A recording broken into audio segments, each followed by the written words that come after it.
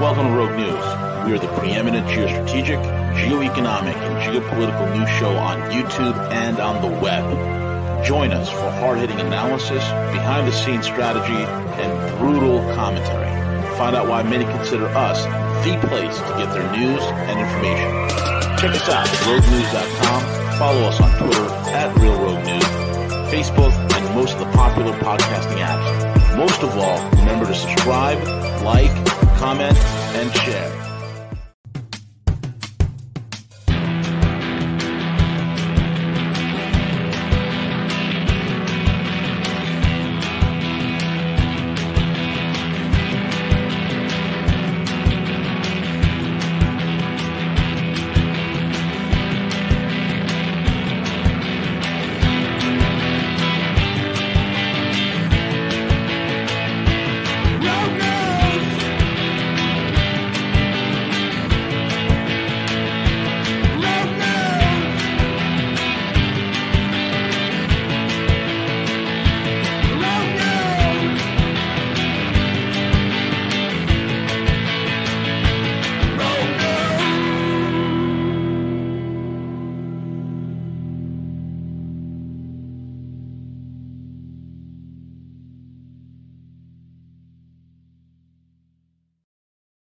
That is the epic entrance music of the one and only Hobo Sermons, the man on the guitar, an absolute musical phenom. Hobo, I love you, bro. That's awesome.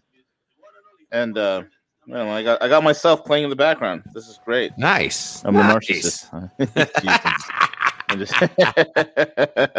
Anyway, good morning to you all. Our time is out. Crypto Cowboy, Marvin the Boon, Alan, Bridge Mohan Singh, Robert S. A. Dixie. What's up, buddy? How are you? Crypto King, Silver Sailor, the Hexicans in the house, Mark Anthony, everybody else, Turning Japanese, good to see you here. Who am I missing? Charney, what's up, Charney W? Who else? Carbon-based life form, Pungo Boardhouse. Everybody's here, man. Everybody's here. Anyway, Thomas Jefferson's in the house. Everybody's in the house. Shiva Vareen in the house. Good morning. Good morning to all the fellow rogues that are out there. Good morning, everyone. It's glad that you're here. We are one and only RogueNews.com. Follow us on Twitter at Real Rogue News. Rogue News on every single podcasting app out there. Links are in the description box. Also, check out our paid subscriber. Our paid. Jesus, I just went blank. Our paid sponsor. MyCBDEdibles.com. MyCBDEdibles.com. I need some CBDs, dude. Oh my Jesus. MyCBDEdibles.com for all your CBD edible goodness, and also check out that's it, MyCBDEdibles.com. See, so I'm discombobulated here this morning a little bit, buddy. Well, it happens sometimes when you're looking through the chat room and you're trying to catch everyone, right? We don't want to leave anyone out, and regroup our thoughts and go from there. But V, I tell you what, the last 24 hours of the news cycle has been a lot of fun, man. It's been a lot of fun. I've enjoyed this. I haven't enjoyed you this much. I've never been so inspired by the Taliban as I do now. In 2001, I hated these guys. I wanted to we're all in the heck's wrong with the Taliban, right? And this time around, Siege, I'm just like, wow, these guys literally have the playbook. You know, I mean, remember when Biden says, "What are you, crazy? You want to take on the U.S. government? You got to have an Air Force. You got to have nukes." And the Taliban showed us, folks, if the chips were ever on the table, all you need is, just like one of the listeners in the live stream said yesterday, all you would need is a pair of black pajamas, an AK-47, and a horse. That's all you need, and the U.S. government will run before you. It's incredible, and I think we got a glimpse of this during the whole January 6th thing, right? When people were cowering, in the Senate, just crying and shaking, and AOC, who was never even there, was like 2 miles away from the Capitol, and she was hiding in a closet, shaking. This is how in a bubble our rulers are and how pathetic it is. And number two, it also shows us how thin the veneer of civilization is, of what we call civil society. Is a very thin veneer. And my God, man, I'm inspired. Taliban, wow. I'm inspired. So that's how you do it, huh? That's how you do it. CJ, I got some black pajamas on order. I got a headscarf on order. And in about a few hours, I'm going to go around the town looking for a horse to kidnap, and I'm ready. There's a few. Let me send you the address of a couple different horse farms close by. Perhaps we can borrow one for some little shenanigans or something. V. Yep, absolutely, some shenanigans indeed. Anyway, Siege, lots of things going on in the world. The world is reeling. Half the world is reeling and shaking their heads. The other half of the world is laughing their asses off at the debacle that is the Afghanistan spelunking mission, another mission of a country that hasn't won a war since World War II. And you won Gulf War I. Yes, we won Gulf War I, but that was it. So the world's laughing as Afghanistan swallowed up another empire and chewed it up and spit it out. So, CJ, where do you want to begin, man? Well, yeah, I'm not sure about you, but that's what I did last night. I was like just going through, Twitter, different YouTube feeds. I was interested, listening to everyone's take on what transpired, and overall, I think the consensus was the same that, overall, when you think of, U.S. diplomacy, U.S. Leadership, our skill set for nation building, the overall consensus was that look at the results, right? Look at how disconnected, and I think one of the best takedowns there was out there. I usually don't listen to her a whole lot, but Laura Ingraham, who talks on Fox, had the best brutal takedown of the leadership of the Pentagon, saying, "What the hell is wrong with you guys? How could you be so disconnected when you have so many generals that were stepping up and saying, we should be very proud of our accomplishments. We train the Afghani army, and they're the pride of the country. They're ready." So it just 300,000 strong. CJ. Yeah. Oh, so far here, I want you to look at this. Every army that has been trained by U.S. Special Forces have lost miserably in conflict. The Georgian army, during the South Ossetia operations in 8808, in August 8th of 2008, where the Georgians, led at that time by the tie-eating maven himself, Mikhail Saakashvili, was goaded by the one and only Dick the Warhawk Cheney, the Chicken Hawk Cheney. And Dick, I'll shoot a bird if it's on your face, Cheney told the tie-eater Saakashvili, "Hey, Saakashvili, go into South Ossetia, which traditionally is Russian, and go ahead and try to take it over and say that there was Russian aggression, and we'll back you up." So American Green Berets, who were operating in that region at that time in 8808, leading a crack team of Georgian troops, literally had their asses kicked in a matter of minutes by the Russians. Then you had American-backed the Afghan military, 300,000 strong, and Joe Biden, that will never happen. That will never happen. And what happened? They ran for their lives. So it's incredible, Siege. And you have that Ingram thing queued up? Yeah, let's do it. Yeah, here we go. Establishment has no clothes. That's the focus of tonight's angle. The collapse of Afghanistan represents another catastrophic failure of our political establishment. Now, other obvious examples include the collapse of our southern border, and long before that, the collapse of our once unrivaled manufacturing base. Well, they keep doubling down, though, on failure, don't they? Insisting that if they have just a few more years, they can make Americans understand why their actions, why their policies are smart and proper. And of course, to distract the public from their own abject failures, these old hacks do their best to stir up phony crises. Is there influence by the Russians over President Trump? His behavior hasn't done much, at least in my mind, to allay that concern. Maybe it's my warning training as an intelligence professional. I have seen the lights blinking red in terms of what Mr. Trump has done and is doing, and is bringing this country down on the global stage. Oh, my God. I can't even watch those two. And if the Russians weren't going to destabilize America, they wanted you to believe the fur and face paint contingent would. I want to understand white rage, and I'm white, and I want to understand it. So what is it that caused thousands of people to assault this building and try to overturn the Constitution of the United States of America? What caused that? I want to find that out. Also tackling the problem of violent extremists in our ranks and our workforce. Lloyd Austin, the affirmative action hire. Thousands of people at the airport. Maybe that'd be how embarrassing. Can you imagine what China must be thinking?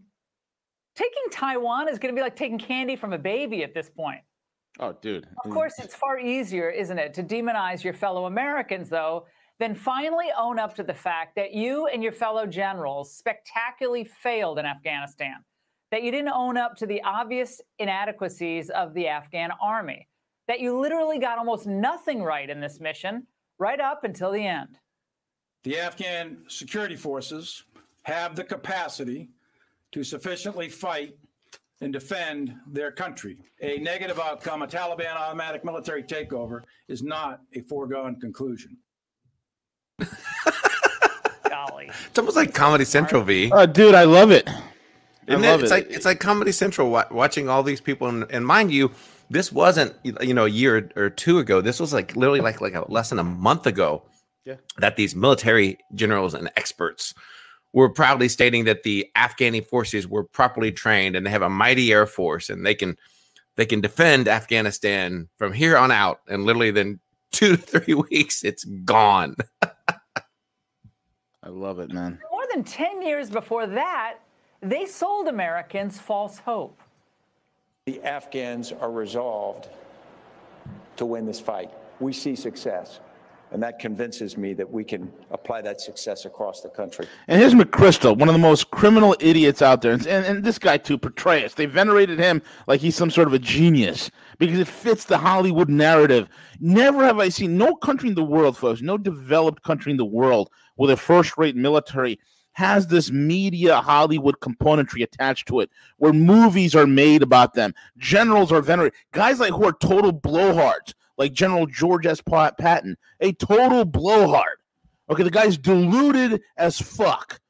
Okay, and they venerate this guy to the point of godhood, and they have a statue of him on West Point. Meanwhile, where's Omar Bradley's statue? Right? Where's all the other generals who were far more successful, far more, understanding, far more tactical than he was in this blowhard? Because the blowhard fits the narrative. Okay, this is the time when Patton had 60,000 troops under his command, saw no real battle at all, and then wanted to go fight 6.5 million Russians right across the Ukraine. Like, what the hell's wrong with this guy? He's freaking crazy, right? So the American military establishment never had a clue. They never had a clue. They never had a clue in Benghazi. They never had a clue in Cuba, the Bay of Pigs. They never had a clue when it comes to any one of their operations. Folks, you got to understand, these people, okay, they make catastrophic mistakes because they all live in a bubble. They are all far removed. Americans work in the American war mentality. The strategy at work here is a simple strategy. They create what's called the kill box.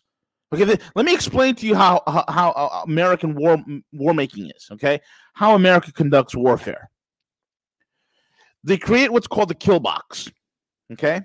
In order to kill box is basically imagine it as you hear it. Kill box. It is setting up a quadrant where they have forces arrayed, where they can apply pressure, they can apply firepower within a concentrated area to take it out, right? But in order to have a kill box, you need what? Logistics, right? The American Army, the military lives and dies on logistics. It takes months and months of staging for a U.S. operation to take place. Okay, look at Gulf War, Gulf War I, Gulf War II. They spent months and weeks and months staging. Okay, staging. The Russians and the Chinese have been watching this for decades. And they've been seeing and they've been picking apart this whole entire thing. So what they were able to do, a modern military army will simply able to do is this. They're able to take what we call the kill box and turn it into a coffin into which we step into. That's simply what they do. The Afghans are brilliant in the war, the way they fought. The Taliban's brilliant. They simply operated in and out of the kill box. They used their tribal craftiness.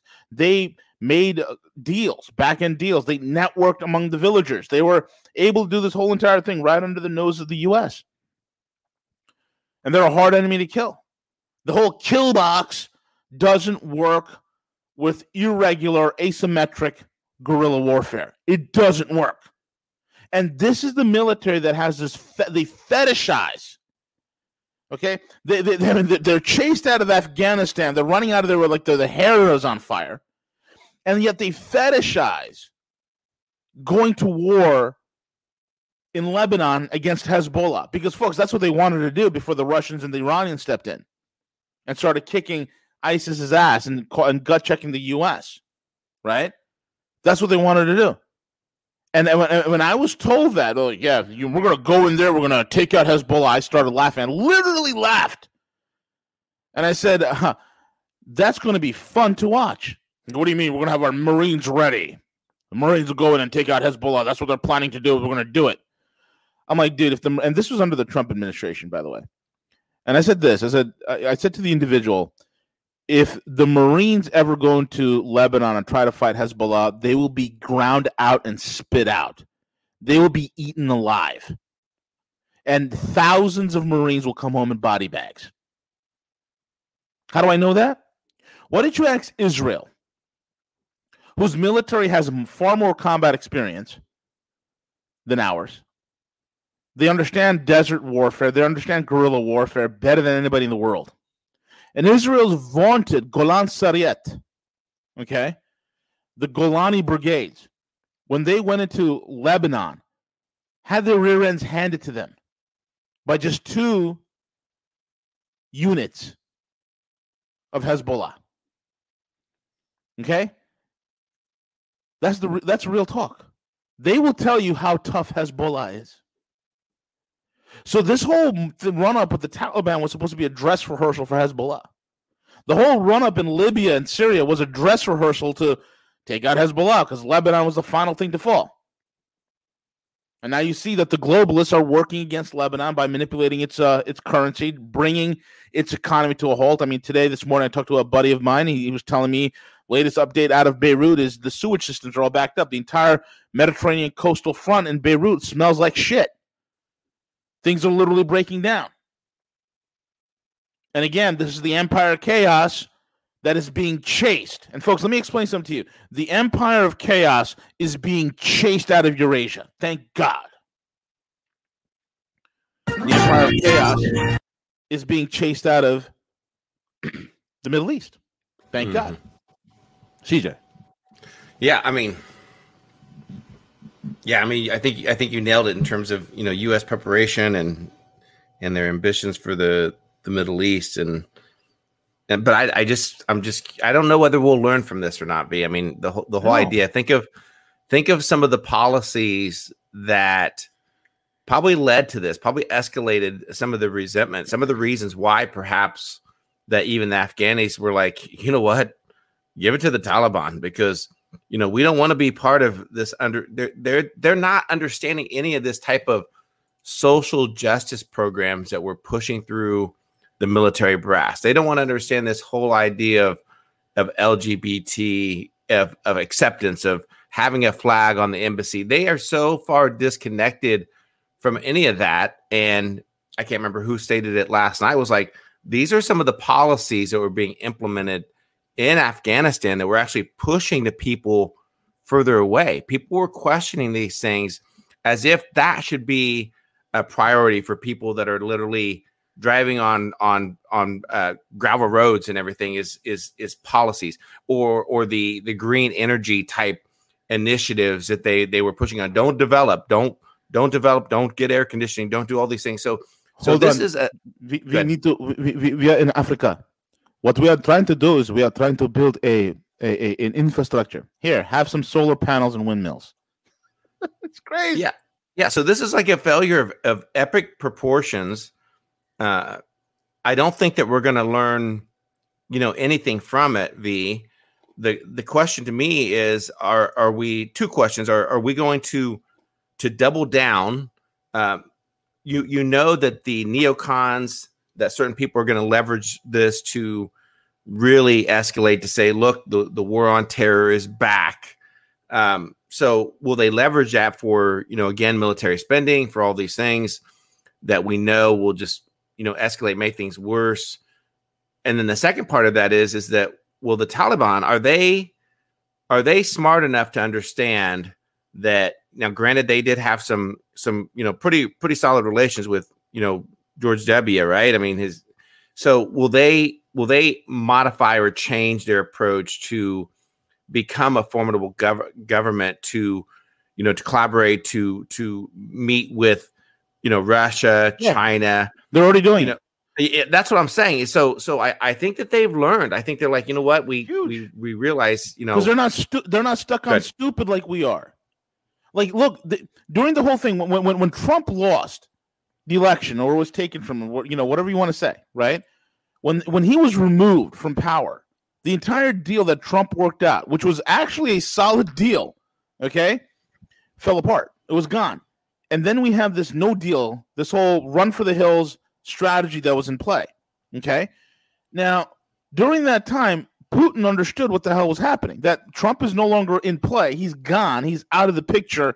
There's a destabilizing situation here in Afghanistan that could pour and create problems within the Russian border, number one. Number two, it can create problems with the Belt and Road Initiative. Number three, it can create problems with the Eurasian trade integration. Okay? So what to do? Putin invited these guys to come to Moscow. And in Moscow, the Taliban met with with Russian leaders, whom they respect highly, right? And they doled out, hey, what can we do? Energy. They talked about energy. They talked about infrastructure. They talked about stability. They talked about human rights. Okay, and the same thing occurred when the Taliban were invited by China to go to Tianjin. And in Tianjin, same thing. They talk about energy. They talk about infrastructure. They talk about human rights, because they understand that optics are everything. And if you notice, the Taliban has been stressing like crazy. Yeah, we're not going to do that. If women wanted to work. They can drive a car. They can go to college. They can go get a university education. We don't want to stop that, because the Afghans understand something, folks. Okay, there's a powerful motive that is ingrained in human biology, in human psyche, in human thinking, and you cannot discount it. And that is the motive for profit benefit. Okay, Bono. Hey, the Taliban realize it's a whole lot better living nice and comfortable than fighting a war all the time. And they realize that Afghanistan is sitting on $29 trillion worth of mineral wealth and strategic metals, and that if they can work with partners to excise that, it'll be a great boon. Now, you have to ask yourself a question. How come the U.S. never went in, CJ? How come they never went in? And they were only after the opium. We all know this. U.S. Marines guarding opium. We all know this. It's not a mystery. Right. If you didn't know that the CIA is euphemistically called the Cocaine Import Agency, you haven't been paying attention or doing research. So why is it that they were sitting in there, okay, and the U.S. in Afghanistan for 20 years, and the only thing they could extract was opium and wokeism? That's the only thing they could do. Do you know why? Let me explain something to you guys. In 2003, I started working for a subsidiary of a company in Switzerland called Amaropa. That was in 2003 and 2004. That's where I was taken under the wing by an individual who was the head guy, worked directly with Mark Risch over at Glencore. That guy was my mentor. Okay, he taught me everything I know, taught me how to broker, taught me how to trade, taught me how to deal. All right, and I worked specifying cobalt and molybdenum. Okay, and vanadium, cobalt and vanadium. Excuse me. And then later on, molybdenum, and then I got into other rare earths: molybdenum, hafnium, infinium, gallium, rhenium. You know, the list goes on. And then eventually, I made it into the LBMA network and started working with an outfit out in Singapore and Switzerland. And here I am today. All right. But one of the things that we did back then, okay, over close to 20 years ago, when we would mine and we'd work directly with the miners in at that time Zimbabwe, and they would extract cobalt, And when they extract cobalt, vanadium will be the other thing that you could also extract. So we take out cobalt, we'll take out vanadium. Sometimes we get molybdenum out of it as well. And then we take it and we take the actual ore and bring it to Johannesburg. And then from when it's trucked into Johannesburg, from Joburg, it's brought into Norway. And in Norway, we dealt with a company at that time called Falconbridge. I don't think they're no longer in business. I think they were brought out by Barrett.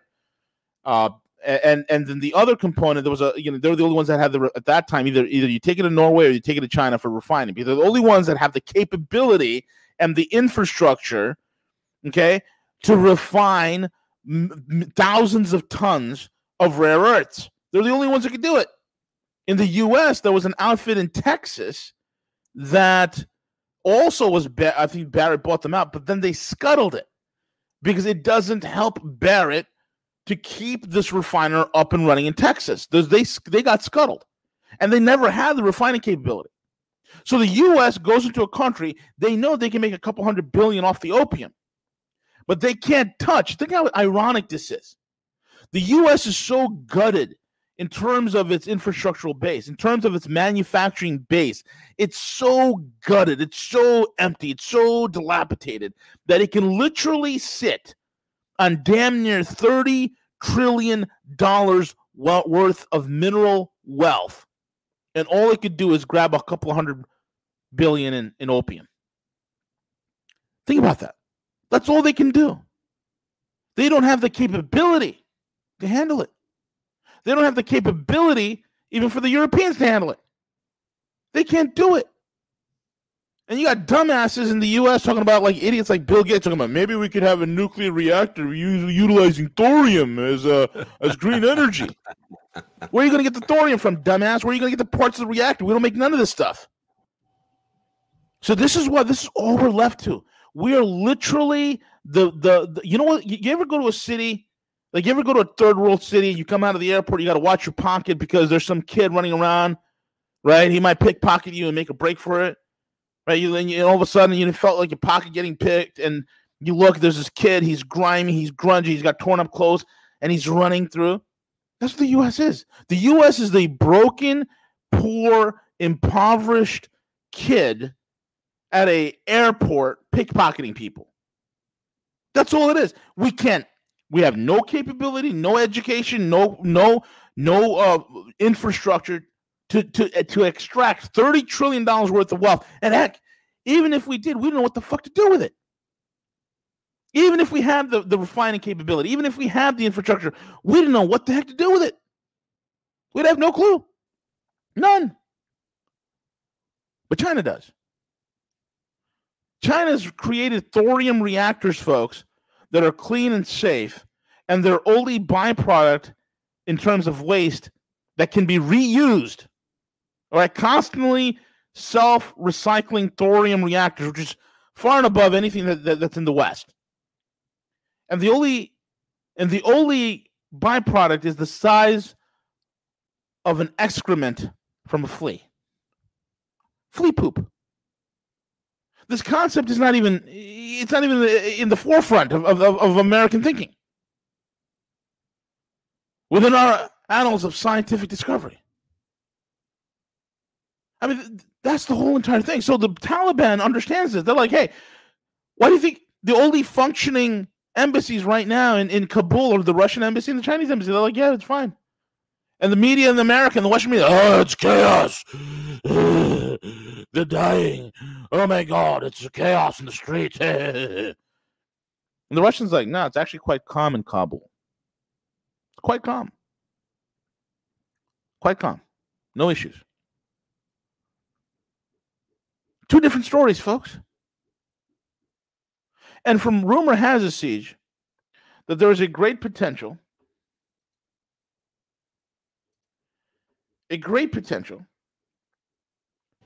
of over 10,000 Americans that are still stuck behind enemy lines in Afghanistan. Yep. Incredible.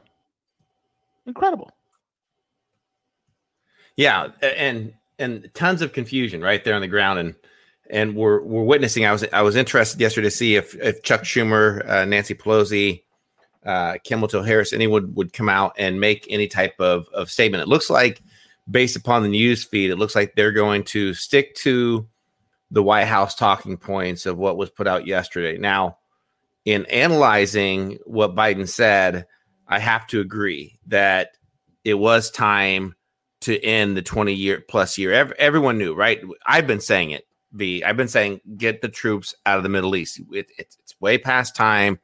We spent way too much money. There's no resolution to this conflict. We're not doing nation building. But what everyone is saying is the preparation leading up to that, right? Like leaving the entire military bases, full of U.S. assets, leaving all the unprepared in terms of the logistics. So that's what they're getting hammered on, and they're not going to admit and say, hey, look, yes, we made a mistake. We screwed this up.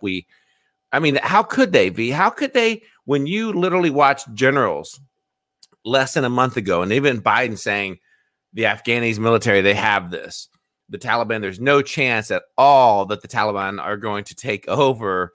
I think that's what people need to be criticizing. And where are the calls right now on the conservative side? My fear is that they're gearing up for defense spending bills, that they're preparing for. Remember that last senator? He's like he stopped the whole infrastructure bill because he wants more spending for the military.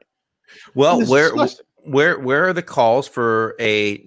Not that I care for congressional investigation, but where are the calls for an investigation of what just transpired? Of hey, wait a minute here, this took place. So let's look at the protocol that was established. Let's look at the chain of command. Who was advised?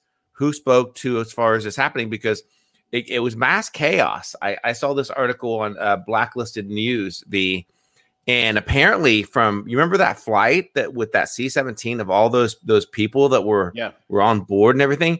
I don't think that was the protocol at all. I think that they were there primarily to get U.S. citizens out and people from the embassy. But what happened is I think the Afghanis rushed that plane and here's, I guess this is a recording here. I can try to, here's the recording from, okay, here it is. So let's play that. This is the first time listening to, so bear with me.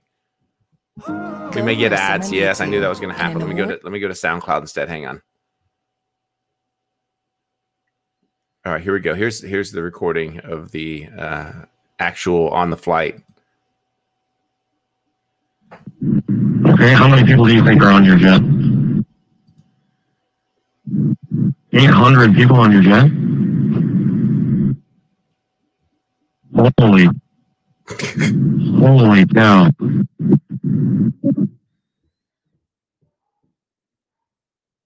Okay.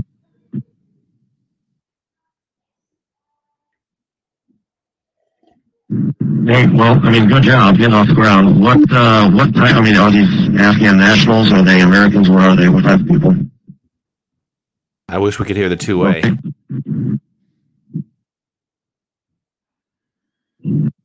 Okay.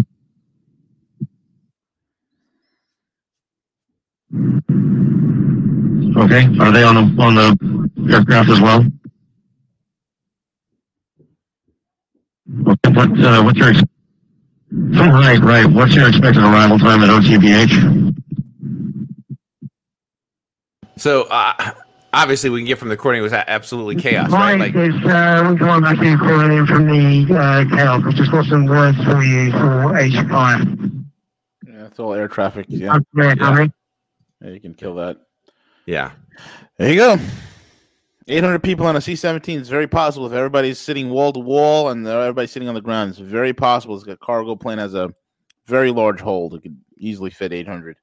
And where are those people going? There's supposed to be some type of extradited visa type program, but what's the way of vetting them? They're coming soon to a swing state near you. Swing state near you. Yeah. So what was the vetting process? Like how many Taliban were now I'm starting to sound like a neocon. But I guess it's a fair conversation. Like, are they being stationed somewhere? Are they gonna park them on the border and then ship them across? It's such a sad situation. But I guess that this completely reveals any type of confidence that people should be having in terms of our federal government, in terms of Washington, D.C. and their abilities, right? They had 20 plus years to establish some type of security measures, some type of procedures, protocol. And I'm no expert, right? Like I wouldn't volunteer for the job. I wouldn't know what the hell I was doing there trying to coordinate something like that. But what I do have problems with is that the same Washington, D.C. bureaucrats are attempting during a national emergency, if you will, in terms of our approach that we're taking to COVID and the solutions that are being made are being executed by the same Washington, D.C. bureaucrats.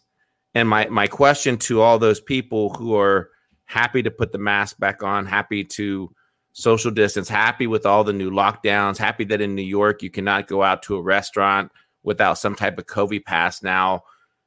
Where's your confidence level now of understanding? Or are you just so disconnected from reality of being able to connect the dots to understand that government, for the most part, and in particular on the national and federal level, is of such epic proportions, that every one of us should be understanding and lose faith in that system and just completely disrupt and to be disconnected from that. Like that should speak volumes to everyone, but it won't. Now, and the other thing that pisses me off, could you imagine if this was Donald Trump's watch right now? Could you imagine the media reaction if Donald Trump was in charge and this was unfolding in Afghanistan? Holy cow. They'd be calling, oh my gosh, can you imagine the reaction, V? They'd be calling for his imminent resignation. Resignation. They call for an immediate resignation. But don't worry, Siege, we have good news. Oh, you have the good news up already. Yeah, I saw your private chat. Yeah. Washington on edge as Durham prepares possible indictments and report. Bum, bum, bum. I think Durham's working on his own 20-year action plan, his own 20-year plan to ensure his be job writing, and his salary. He's going to be completing his report from the grave, bro. And then he's going to write a book about it, V, right? Like, so he's ensuring going to be like his Tupac. salary. He's going to be like, Tupac keeps releasing albums every year, even though Tupac's been dead for like 30 years or so. Every year, like, Tupac comes out, with an album, like what Chris Rock says, giving his clue. Like he gives us. I don't know if you noticed that, Siege. Have you noticed that about Tupac? Mm-hmm. Tupac Shakur, right? Yeah. Like my man Chris Rock says. Chris Rock says, yeah, Tupac saying it's my nigga Kevin with a Mac 11. See, Pac is speaking to us. He said it's Kevin with a Mac 11. But I listened to Tupac way back, even when he was with Digital Underground.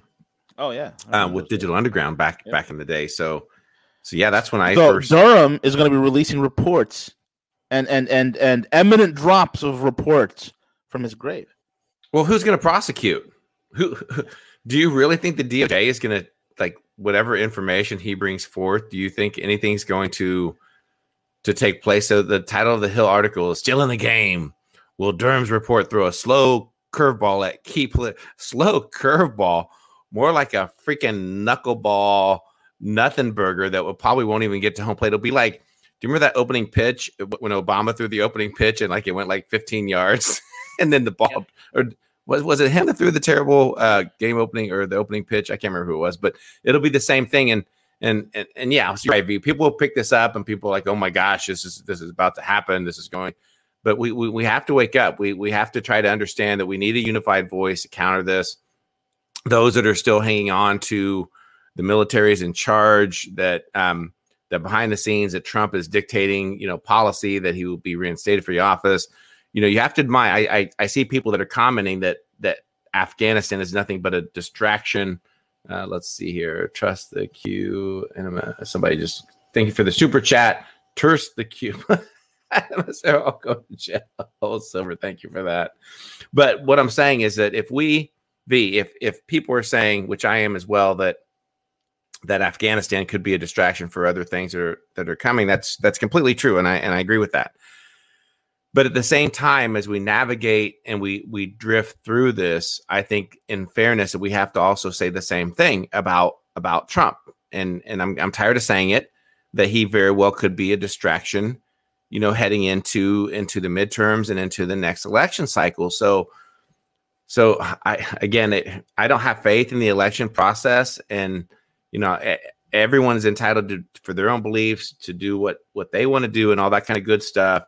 But I'm just saying that if you're going to stick to that narrative and you're going to believe that systematically that something dramatic is going to change, best of luck to you. I think we're well within that timeline of the economic reset.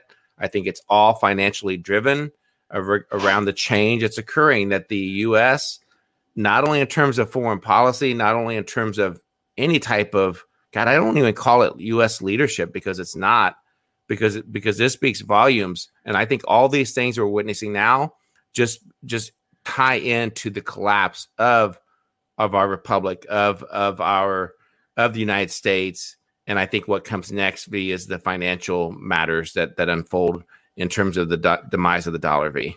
Yeah, absolutely right, man. That's what we're heading for. Anyway, see, that's all I have for today, brother. Anything else you want to cover?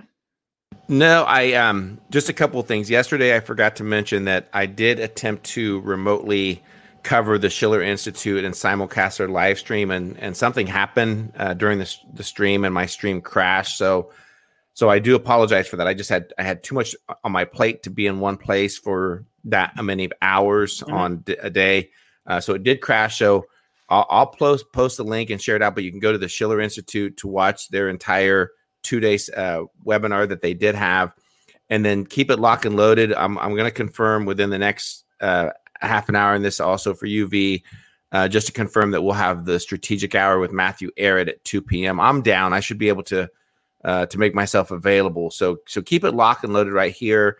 Keep up in the Discord channel. I love all the posts. I love all the communication. I can't respond to every one of them, but I want to. So keep it up and keep it right here at roguenews.com. I see the messages, people asking us if we're going to go to Rumble, or we're going to go to this DLive, or we're going to go to this platform.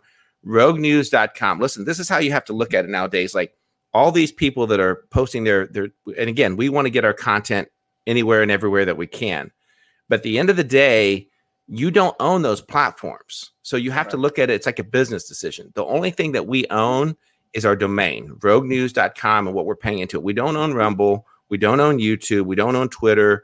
We don't own, whatever. So when you continuously do that and put all your content on those platforms, and then something happens, you're at risk. So what you do own is your own domain. And that's why you need to go to roguenews.com. That's where we're going to put all of our content. It should be your landing zone. Make it your homepage if you want. So that's all I got to say, V. Very well said. And with that being said, folks, we'll be back at 2 p.m. for Matthew Arrett, the Geostrategic Hour. Keep it locked right here. And with that being said, we're over and out, buddy. Take it away.